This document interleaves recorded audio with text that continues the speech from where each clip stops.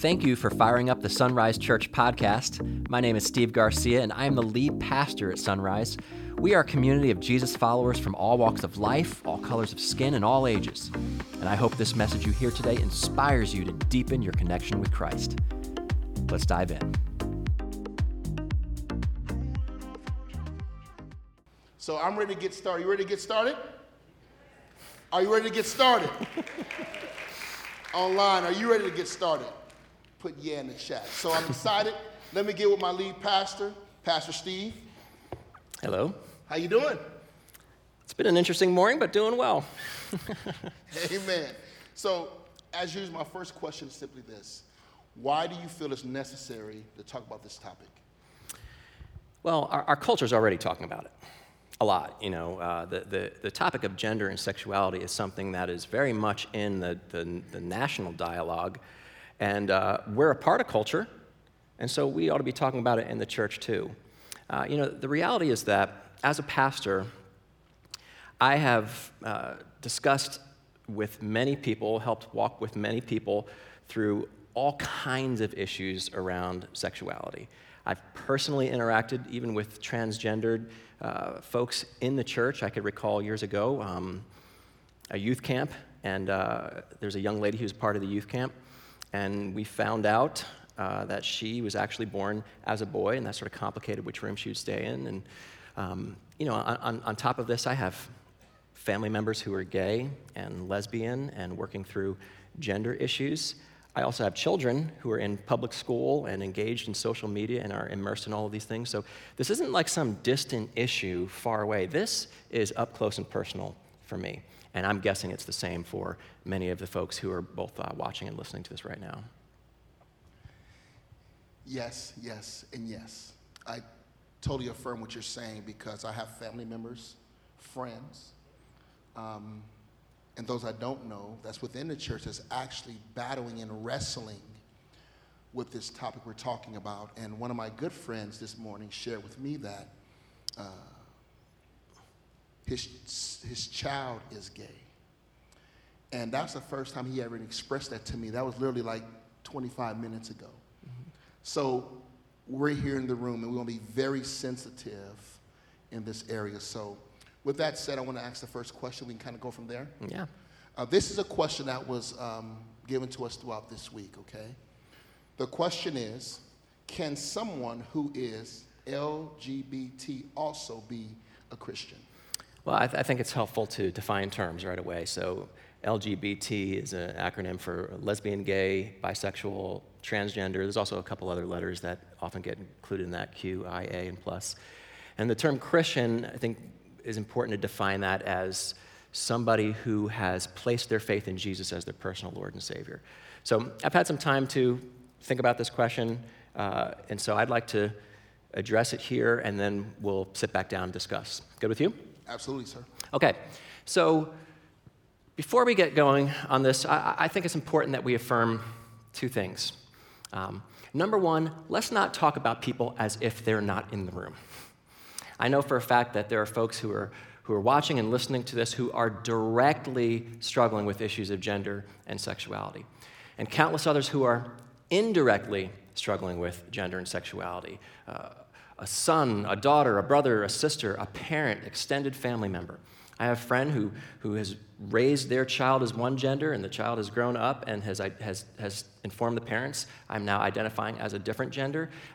This is in Sunrise Church. So let's not talk about people as if they're not in the room. I think it's very important that we remain incredibly compassionate as we discuss these things. And the second one is this. The church doesn't exactly have a great track record when it comes to ministering to those who are LGBT. I bet every one of us knows at least one person who used to make gay jokes all the time. You know, they would talk in an effeminate voice, or they would use crude remarks. I've actually seen this on stage in churches. And they'd crack a joke, and everyone would laugh, including the person who was secretly struggling with this. They laughed because they didn't want their secret to get out, because they knew that if they did, they'd be the subject of the next joke. And they secretly would carry this burden alone. And it's uncomfortable to admit, but I think many of us in the Christian community have been dismissive and unkind and would rather run away from tough topics than actually lean into them and discuss them.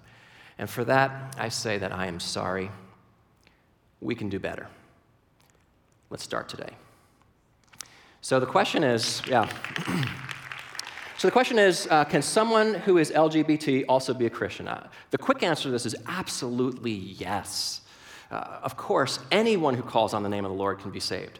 The Apostle Paul said in Ephesians chapter 2, "For it is by grace you have been saved through faith.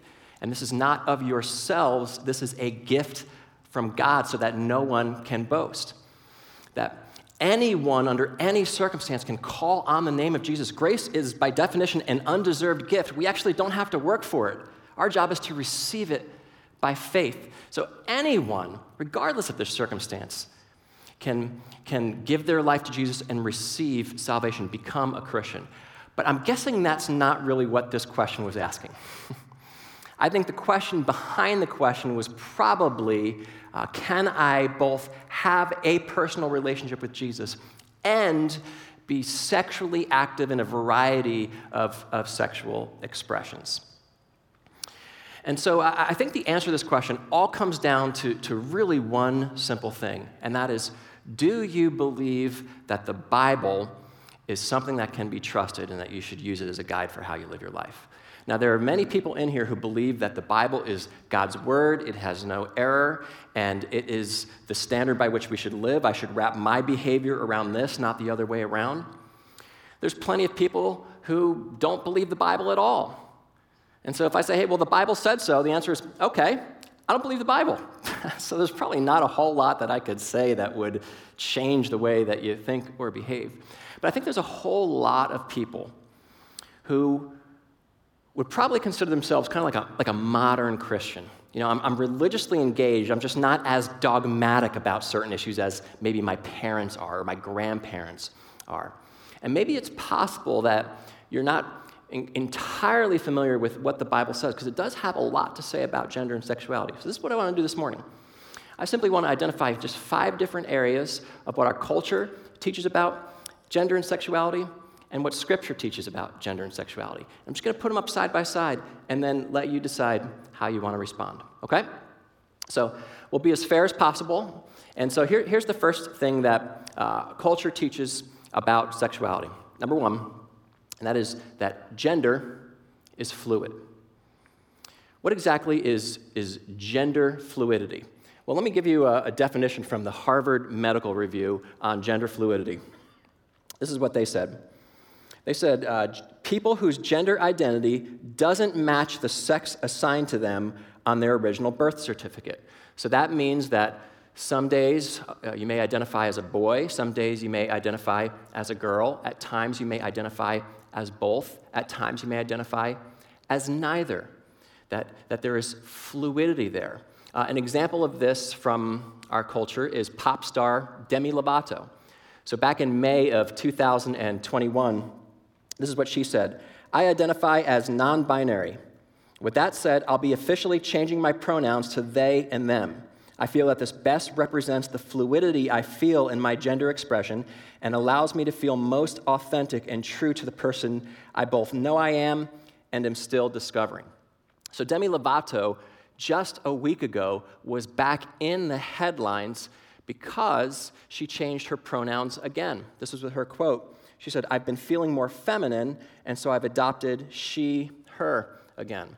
And so the cultural understanding of gender is that it's fluid. There may be times where you identify one way or another, and that may change throughout the course of life, and it can be very much affected by the way that you feel, as it was with Demi Lovato. Scripture teaches a very different message. If culture teaches that gender is fluid, Scripture teaches that gender is fixed. In the very first book, in the very first chapter of the Bible, it took God 27 verses to address the issue of gender. This is what he said in Genesis 1:27. "God created mankind in his own image. In the image of God, he created them. Male and female, he created them. The message of the Christian Bible is that God created gender as two options, male and female. Now, to be fair, this happened before sin entered the world and marred everything. So the question that is worth asking is, does this still hold up? According to Jesus, the answer is yes. He affirmed this in a conversation he had with religious leaders in the New Testament, Matthew 19, when he said, "Haven't you read," he replied, "that at the beginning the Creator made them male and female?" So Jesus himself affirmed a strict binary understanding of gender, that it's male and female, that it's fixed and created by God. So that's our first difference. Here's the second one, number 2. Sexuality has a spectrum. This is the cultural understanding of sexuality, that it has a spectrum. Now again, let's define terms. What do we mean by sexuality? Well, I was just reading a blog post by a licensed clinical social worker this past week who posted this article on a medical website called Healthline, and this is what she describes sexuality as: how and if you experience sexual and romantic attraction. And so the cultural understanding is that every single one of us is born on a spectrum, and this is where you would experience your sexual and romantic attraction. Now, it wasn't that long ago that in our culture there's an understanding of two options, gay and straight, right? Well, the title of this article was 47 terms that describe sexual attraction, behavior, and orientation. Heterosexuality is one of those 47. So the idea is that you have this massive spectrum, and throughout your life, you may move throughout the spectrum, you may settle in on one, etc. And so that's the understanding. Sexuality has a spectrum. Again, Scripture teaches a different message. If culture teaches sexuality has a spectrum, Scripture teaches sexuality has a standard. Again, let's go back to the first book of the Bible, in the book of Genesis, chapter 2. It says this in verse 22. "Then the Lord God made a woman from the rib he had taken out of the man, and he brought her to the man. The man said, 'This is now bone of my bones and flesh of my flesh. She shall be called woman, for she was taken out of man. That is why a man leaves his father and mother and is united to his wife, and they become one flesh.'" This was the invention of marriage. One man, one woman, one flesh. That phrase, one flesh, refers to the physical union, which is not just sexual intercourse, but it's also a lifetime commitment of unity before one God. But again, it begs the question, if this was before sin entered the world, is this something that still holds up since sin changed everything? And again, according to Jesus, the answer is yes, it does still hold up. Let's go back to Jesus' teachings in Matthew 19. We read this before. He said, "Haven't you read," he replied, "that at the beginning the Creator made them male and female and said, 'For this reason a man will leave his father and mother and be united to his wife, and the two will become one flesh.' So they are no longer two, but one flesh. Therefore, what God has joined together, let no one separate." And so Jesus even added to this in saying that there's a Creator who has made people of fixed gender, and that God joins together the one man and one woman into a marital relationship. That is the standard of sexuality. And then the book of Hebrews in the Bible is almost like a mixture between the Old Testament and the New Testament. And it also addresses this issue in Hebrews 13:4 when it says, "Marriage should be honored by all, and the marriage bed kept pure, for God will judge the adulterer and all the sexually immoral." And so the teaching of the Old Testament, the New Testament, and then the book where the Old and New Testament come together is that there is one standard by which sexuality is honoring to God, and that is in the confines of a marriage between one man of fixed gender and one woman of fixed gender. So according to the Bible, any kind of sexual activity that happens outside of the husband and wife relationship is considered immoral. So that would include, but certainly not limited to, the single heterosexual man who's sleeping with his girlfriend, the single homosexual female who is sexually active, the engaged couple who's sleeping together, the couple living together, it's the person indulging in pornography, even a legally married gay couple would be considered outside of God's standard of marriage. And so if this is somebody like you and you're wondering, how do I live a way that's God-honoring, you abstain from sexual activity until or unless you are married. 3 more, we'll go through them quickly, and then I promise we'll let you breathe again. Number 3, culture teaches, love yourself. Before you can love anybody else, you must first love yourself. You have to be enough. Many of us believe this. It's almost like background music, right? Again, Scripture teaches a very different message. If culture teaches love yourself, Scripture teaches die to self. Jesus literally taught that anyone who wants to be his disciple must not love themselves, but deny themselves, pick up their cross and follow him. Jesus' invitation was to die to your old self and be raised to new life, to live into that new reality. 2 more. Culture teaches, be true to your heart, that your feelings and your desires are indications of your true self. And if you want to live your most authentic life, you have to pay attention to those and respond accordingly. Similar to Demi Lovato. She was feeling more feminine and needed to respond to that. The idea is you have to be true to your heart. Scripture teaches a different message. Scripture doesn't teach be true to your heart. Scripture teaches beware of your heart. Jesus taught that all evil thoughts come out of the heart. The Old Testament prophet Jeremiah called the heart deceitfully wicked. The message of the Bible is not be true to your heart, it's beware of it. Here's one more. Culture teaches love is love. Let's not overcomplicate it. Let's not box it in. Any person in any circumstance can love anyone else. Let's not be judgmental. Love is love. Scripture teaches a different message. It teaches not love is love, but God is love. That God doesn't just show love, but is actually the very essence of love, the measuring stick to know what love is. Love displayed through justice, mercy, and grace. Love and justice in that he doesn't allow sin to go unpunished, so instead he punished his own son. Mercy in that he loves us so much he does not give us what we deserve, and then grace, he loves us so much that he actually gives us what we don't deserve. That love is actually not the standard of love. God is the standard of love.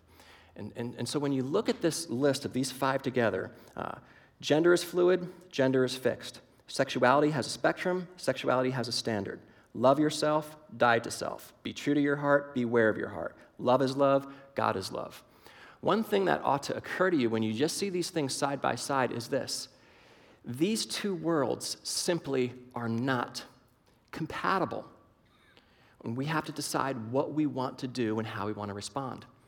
You know, there's a fascinating story that's buried deep in the Old Testament book of 2 Kings chapter 22. It's about this king named Josiah. And he decides that he wants to rebuild the temple, which was like the epicenter of Jewish religious life. And it had been neglected over the years by priests who weren't doing the job. So he hires this crew to get the repairs underway. And in the process, they find a book of the law, which would have been the scripture that was available to them at the time. So if they found the book of the law, that tells us all they weren't reading the book of the law, much less following the book of the law. And so they bring it to the king like, hey, look what we found. You know, they blow the dust off of it. So the king says, well, why don't you read it? And listen to how the king responded after they read the book of the law. It says, when the king heard the words of the book of the law, he tore his robes. The tearing of garments was a symbol of repentance. It was admission of, I got this wrong, but now I'm going to vow to you, God, I'm going to work to get it right. And this king, in a very public way, did so in front of the people. And so I think it's possible that there's some of us in the room or who are watching online who maybe we just didn't know what the scriptural message was and just how different it is from the cultural message, but now we know. And the reality is that we're accountable to it. And so really, it's just going to be up to us to decide how we're going to respond. Pastor. Amen, amen. Thank you, Pastor Steve, for laying the foundation, because I think the reason we get ourselves into trouble is because some of us like to cherry pick out the Bible instead of looking at Scripture with integrity and what the Word of God is saying to us as individuals. So I want to continue this conversation, and this is a question that came in. It is, does a person's identity and how they identify really affect the relationship with the Lord? I'd say 100% emphatic yes. Identity is everything. It's how we find meaning in this life, right? And so the prevailing teaching forever was that we need to be validated by someone else. Let's illustrate this through Disney princesses, okay? Let's take Ariel from The Little Mermaid, right? She's floating around in the water and saying, I just want to be part of their world, right? I need to change my life to be a part of their world. That was the thought. I'm validated by somebody else. I need to do what I need to fit in. But the culture has shifted almost to the other extreme, especially over the last 10 years.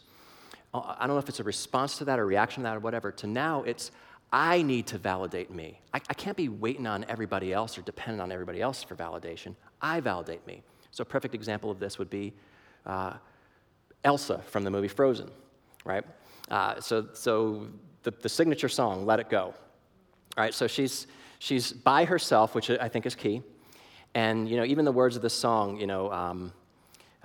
don't let them in, don't let them see, be the good girl they always want you to be, conceal, don't feel, don't let them know. So then, let it go. And she undergoes this coming out, essentially, where she's got this kind of drab outfit and her hair is kind of up in a bun and, the hair comes flopping down and her outfit turns into this grand blue robe and she's singing Let It Go. And even now the song is blasting around inside your heads. But that's an idea of here's Ariel swimming around by herself saying, I want to be a part of their world. Here's Elsa by herself saying, no, I am no longer letting everybody else tell me who I need to be. I need to validate myself. And that's actually a theme you see in almost every superhero movie, every Disney movie. It's really becoming now the prevalent thought. Well, Scripture offers a third alternative. And that's not that I'm validated by somebody else, or that I validate myself, but that Christ validates me. As Paul said, for it is by grace you've been saved through faith, and this is a gift. That Jesus loves me and validates me, not because of anything I did, but because he simply loves me. And when I give my life to him, it transforms my identity. It changes my meaning and why I live. And so when I find my identity in Christ, all other markers of my identity get demoted. And so for many people, sexuality is the primary marker of their identity. I'm gay, I'm straight, I'm lesbian, I'm bi, whatever the case is. And so that colors the way that you see the world and how you live and love. But for just a moment, let's take sexuality off the board, and let's take two other markers of identity that people tend to strongly identify with: ethnicity and nationality. So ethnicity, I'm black, I'm white, I'm Asian, whatever. Nationality, I'm American, I'm Mexican, I'm Indian, I'm African. Those tend to be the markers, and when those are the primary things of your identity, that affects how you see the world. So you and I were recently in Kenya, Africa, and the main guy who was our guide and our leader was a guy named Augustine, which we called Gus. Just describe for people, how would you describe Gus for those who don't know him? Very laid back, one who controls the room, but he walks in with this presence of, I'm a follower of Jesus. He challenges those to ensure that they were in their word, and he held people accountable. Yeah, funny. It's funny. Funny too, hilarious guy. Right, so he's like the greatest guy ever, right? Yeah. So because of my identity in Christ, I could look at Gus, another person, another follower of Jesus on the other side of the planet, and I could look up to him. And you and I had all these conversations about how much we looked up to this guy, right? But let's just say that the primary marker of my identity was my ethnicity.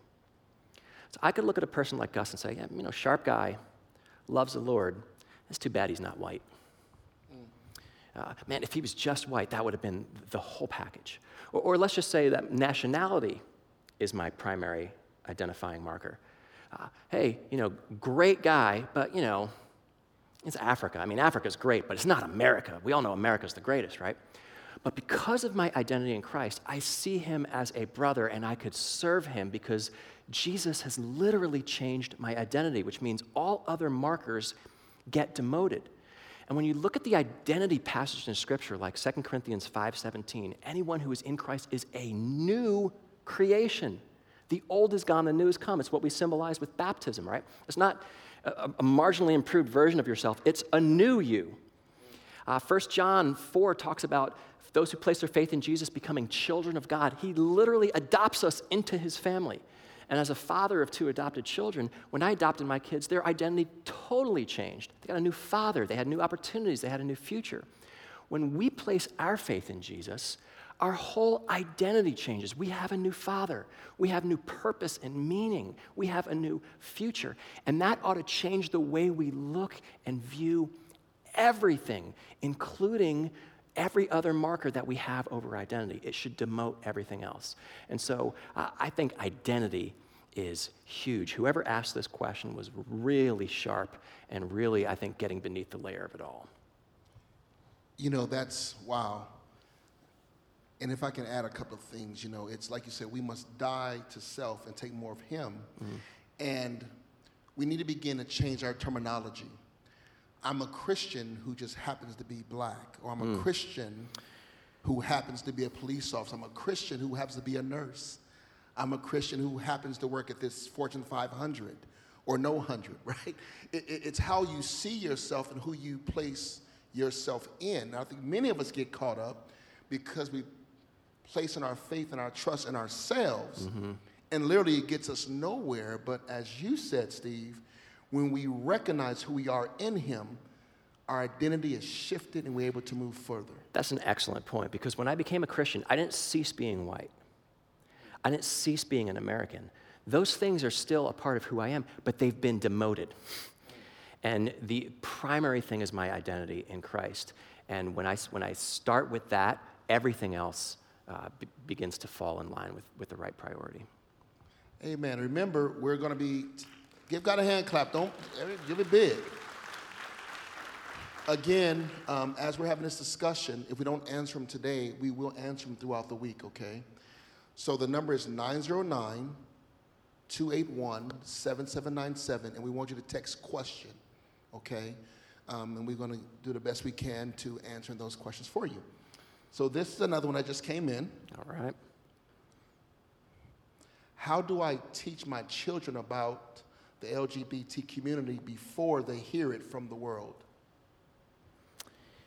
Yeah, how do I teach my children about the LGBT community before they learn about it from the world? So that was texted in this morning. Well, I think a huge piece of this is that we have to be willing to engage with our kids. And I think that for many parents, and again, kids, this is children, the varying ages, I mean, if they're adults, this is going to be a different conversation, but for sake of the conversation now, let's say they're younger. Moms and dads, we can't just leave kids in front of the screens and hope for the best. We have to be willing to put down our phones and engage with the content they're engaging in. So for example, this past week on Disney Plus, the movie Lightyear came out. And Lightyear is a Disney movie that was already controversial even before its release, because one of the main characters is married to another woman, and there's a lesbian kiss in the kids' movie, right? And so my kids are saying, "Hey, we want to watch this." And so I sat down with my kids and had a conversation about, "Hey, listen, this is what's going to be in the movie, and so let's talk about this. And this is what God's word has to say, and this is what you're going to see in the movie." Here's the deal. I can't allow the movies to raise my kids. I can't allow social media to raise my kids. I have to be willing to have these conversations. And as your kids get older, if you haven't been having these conversations when they're younger, what makes you think you're going to have a voice now? It's really important, I think, that we're talking about not just this, but any sensitive issue. Any sensitive issue. If you can develop a rapport with your kids where you discuss hard things, that when an issue comes out, it's not weird and foreign, like, "Oh gosh, what is mom doing today? Why are we talking about this? Why is dad bringing this up?" It's because it's so uncomfortable because it's not happening. And so I would encourage, especially people with young kids, make sure that you're leaning into these tough things and not just like crossing your fingers and hoping that they get it right. And I would add that they're going to hear it either way. Yeah. And it's best that they hear it from you. You know, in Proverbs it says, train up a child in a way he or she should go, and they shall not depart from it. Now, that doesn't mean they might not shift. Okay, we want to make sure we take that scripture in context. But us as parents, we have an obligation to have those conversations. And yes, they may be uncomfortable. Yes, they may cause some tension or friction in the house, but I must do that. So you kind of use the movie. Yeah. They're already attacking the children at that age. Culture is. So if I don't give them another set of lenses, then what do they have to compare it to? You know, Pastor Anthony, that's excellent. And this is a little bit of a sobering statistic, and so I say this with a lot of heaviness. The average age that a child is exposed to pornography is the age of 8. And so I just believe that moms and dads need to be having conversations about sexuality, I think, before the age of 8. And I'll give you an example. I remember sitting down and talking to my son about the birds and the bees, which was super awkward for me, but for a kid, it's just like a science lesson. They don't have all the shame and all of the stuff that we bring into it. But for so many parents, it's like, I just want to keep my kids sheltered from the world. Well, not too long after that, my son came in one day, and he says to me and my mom, he goes, Mom, and he asks us this question about a very specific thing about sex, and we're like, in my mind, I'm exploding like, what? Where did you hear that? But I'm like, okay, interesting, And so we sit down and talk about it, but here's and this is where it happened. He was sitting on my front porch with the neighbor's kids. Okay? This wasn't in some deep, dark alley in secular, evil world. This was my porch, okay? This was my own house. So it's not like I can keep my kids from the world. But here's the deal. We were able to talk about it because we already got to them first. We already had those conversations that opened the door for these kinds of questions to come out. And as my kids get older, it's just something that we have to kind of hit refresh and ask. And, especially when they become teenagers, it's really hard because they don't want to talk. But I think you just got to pick and choose those opportunities. And you've got to raise your kids. You can't let the culture and entertainment do it. Amen. If you're going to clap, amen. Let's get it in. It's funny, you took me down memory lane when you said they're getting exposed as early as the age of 8. I don't know if you're in this room. We used to go to the video store. They used to have a Blockbuster where you go rent movies, and it used to be this curtain. And you weren't allowed to go through the curtain because that was where all the pornography and all those type of movies were. Yeah. And it's funny now how it's now transitioned from being somewhat private to let's put it into the living room, into cartoons, into Disney movies, on commercials. So it's very important that they're getting exposed by culture in various ways, so we have to be bold as well to make it happen. That's great. It's no longer a curtain. It's on our phones. Right. And I think with kids, you would never, my 8-year-old son, I would never toss him the keys and say, here, go drive yourself to school. I have to understand that it's going to take him time to understand how to operate a vehicle. But yet, we hand smartphones to kids and say, here you go, navigate it yourself. That's very dangerous, and I think we need to be sober of that. Amen. Great question. Great question.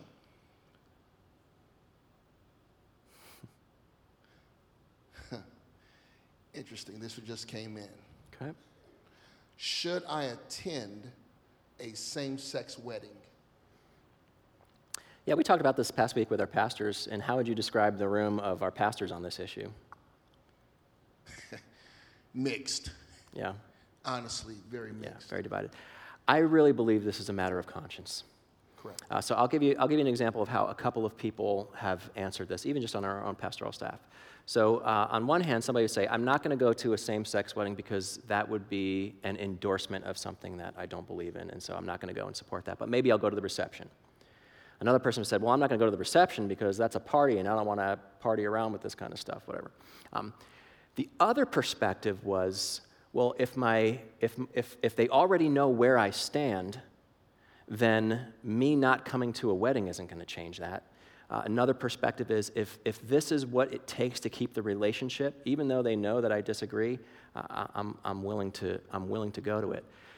It's a tough issue. I do think it's a matter of conscience. I know that there's probably plenty of Christians who have attended a wedding between a Christian and a non-Christian, even though Scripture expressly forbids the unequal yoking between a Christian and a non-Christian. But how many church folks have gone to those weddings and even brought a nice gift in the process? Is that not an endorsement of something that is anti-biblical? And so I think we've got to be very careful, and I think that this is a matter of conscience. I would just say pray about it. Where are you at? Is this something that you feel like this would be an endorsement of something that conflicts with your belief? If that's the case, then I think that you want to let them know about that in a kind way that is gracious and compassionate. For others, they may say, "Look, I don't agree with this, but I love you." For many people, it's their own kid. "I love you. You're my son. You're my daughter. So you know where I stand on this." But I'm going to be there too. So I'm not sure there's a hard and fast answer for this question. Yeah, I love the words you said: compassionate, gracious, kind, loving. Paul says to the Philippian church, you need to work out your own faith through fear and trembling. That means you have to really sit there and wrestle with, am I willing to attend this wedding? How would that show my faith or what I believe and not believe? So it's a part of conviction. Mm-hmm. But you want to make sure that you still keep the door open because Jesus lived that. Mm-hmm. He never was shaken with his integrity. He always, this is the standard. But the way he walked through the gospel and talked to the people, he met them where they were. And so as you wrestle with these various topics, not just this, how does God want me to respond? And each person is different. Yeah. Yeah, well said. I think it's probably the same conscience question as the use of pronouns. I know sometimes people ask that. Should I, if I have a friend or a family member who wants to be, identified as a different pronoun, they, them, or, a different name or whatever, how should I use the pronoun or should not? I think it's the same question. I think it's a matter of conscience. For some people, you may feel that the use of a pronoun endorses the lifestyle, or you may say that, look, if this is a barrier to having a relationship, okay, let's get the barrier out of the way. I'll call you what you want to be called. So I think it really comes down to a matter of conscience. And Scripture is filled with a lot of situations in life that it does come down to conscience. I think the clear thing is to go back that sexuality has been established as a standard in Scripture, and I think we need to honor God with that. How we interact with others who may not be living that standard is a different story. Amen, amen. Give God a hand clap, amen. Again, we're going to transition the service because we have some people that are going to get baptized. But if you have questions, please, 909-281-7797, text question, and then you're going to get this link back for your question. And then we're going to move on. But I love what you said. This is key. I want to go back to the first question. It said, can someone who is LGBT also be a Christian? I want you guys to write this scripture down because I think sometimes we like to categorize or label or create lists for people. 1 Corinthians chapter 6, verse 9 says this, and I think we can all relate to this one. Or do you not know that wrongdoers will not inherit the kingdom of God? Do not be deceived, neither the sexual immoral, or idolaters, nor adulterers, nor men who have sex with man, nor thieves, nor the greedy, nor the drunkards, nor slanderers, nor swindlers will inherit the kingdom of God. And this is key, and that is what some of you were.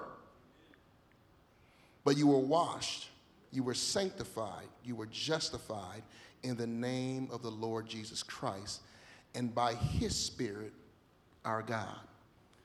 It's funny how the LGBT came in the middle. LGBT came in the middle and not at the top. When you're looking at lists, the emphasis is usually on the top or the bottom. I wonder why God put it in the middle. At the end of the day, we all have done something outside the will of God. So whether you're a liar, whether you're a cheater, whether you're a gossiper, whether you don't listen to your parents, and I think we all fall underneath that, because at the age of 2 you said no. That means you're not in the will of God. So at the end of the day, it's time for you to decide through fear and trembling how you're going to measure up the Word of God. So I want to pray for us, and then I want to show you this amazing testimony of this young man. And we're going to move on with the service. Let's pray. Father God, we just thank you for who you are. Your word is true. It is accurate. However, Father God, you force us to come to your word with fear and trembling so that we can work out our salvation, Father God, with you. I pray for each person in this room where we all have fallen short.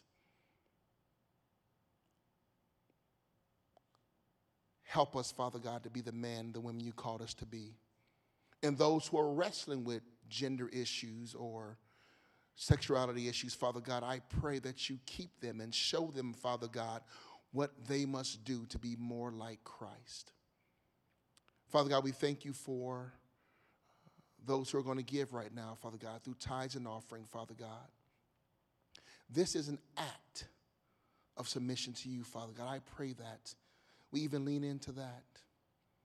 And as we go on with the service, Father God, and I pray that you keep the tension in the room, because it's through the tension, Father God, it's through the struggle that we're changed. We thank you. We love you in Jesus' name. Amen. Thanks again for listening to this podcast. I want to encourage you to not just stop here. Maybe you sense God is speaking to you today and wanting you to take that next step. So here's 2 ways you can do just that. The first is text the word NEXT to the number 909-281-7797. That's 909-281-7797. You'll receive a message back with some ways to help you grow.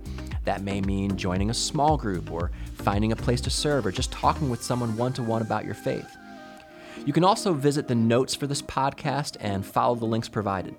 And if you're within driving distance of one of our 4 physical locations in Banning, Ontario, Rialto, or Victorville, we'd love for you to stop by sometime and give us a chance to meet you personally. Again, we want to thank you for listening, and we hope to see you soon. God bless.